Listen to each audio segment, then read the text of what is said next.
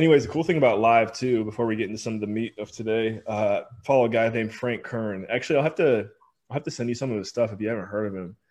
Frank Kern is a beast, and he's one of the people who kind of has the go live for 30 days theory on Facebook. When you do it, as long as you have some kind of focus, things will come out of it that you said that'll be good for repurposing content, that type of thing. And like all kinds of benefits can come from going live.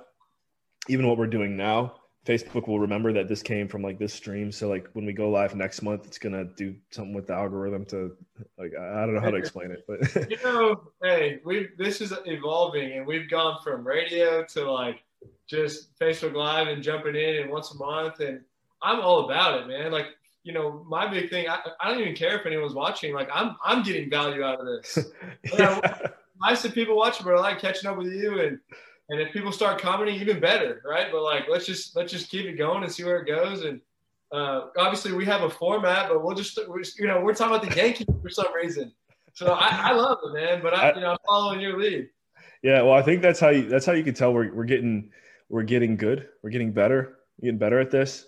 I think the more we can just bounce off of each other with the freestyle conversation. There's some like really cool things in our format that I hope we can get to.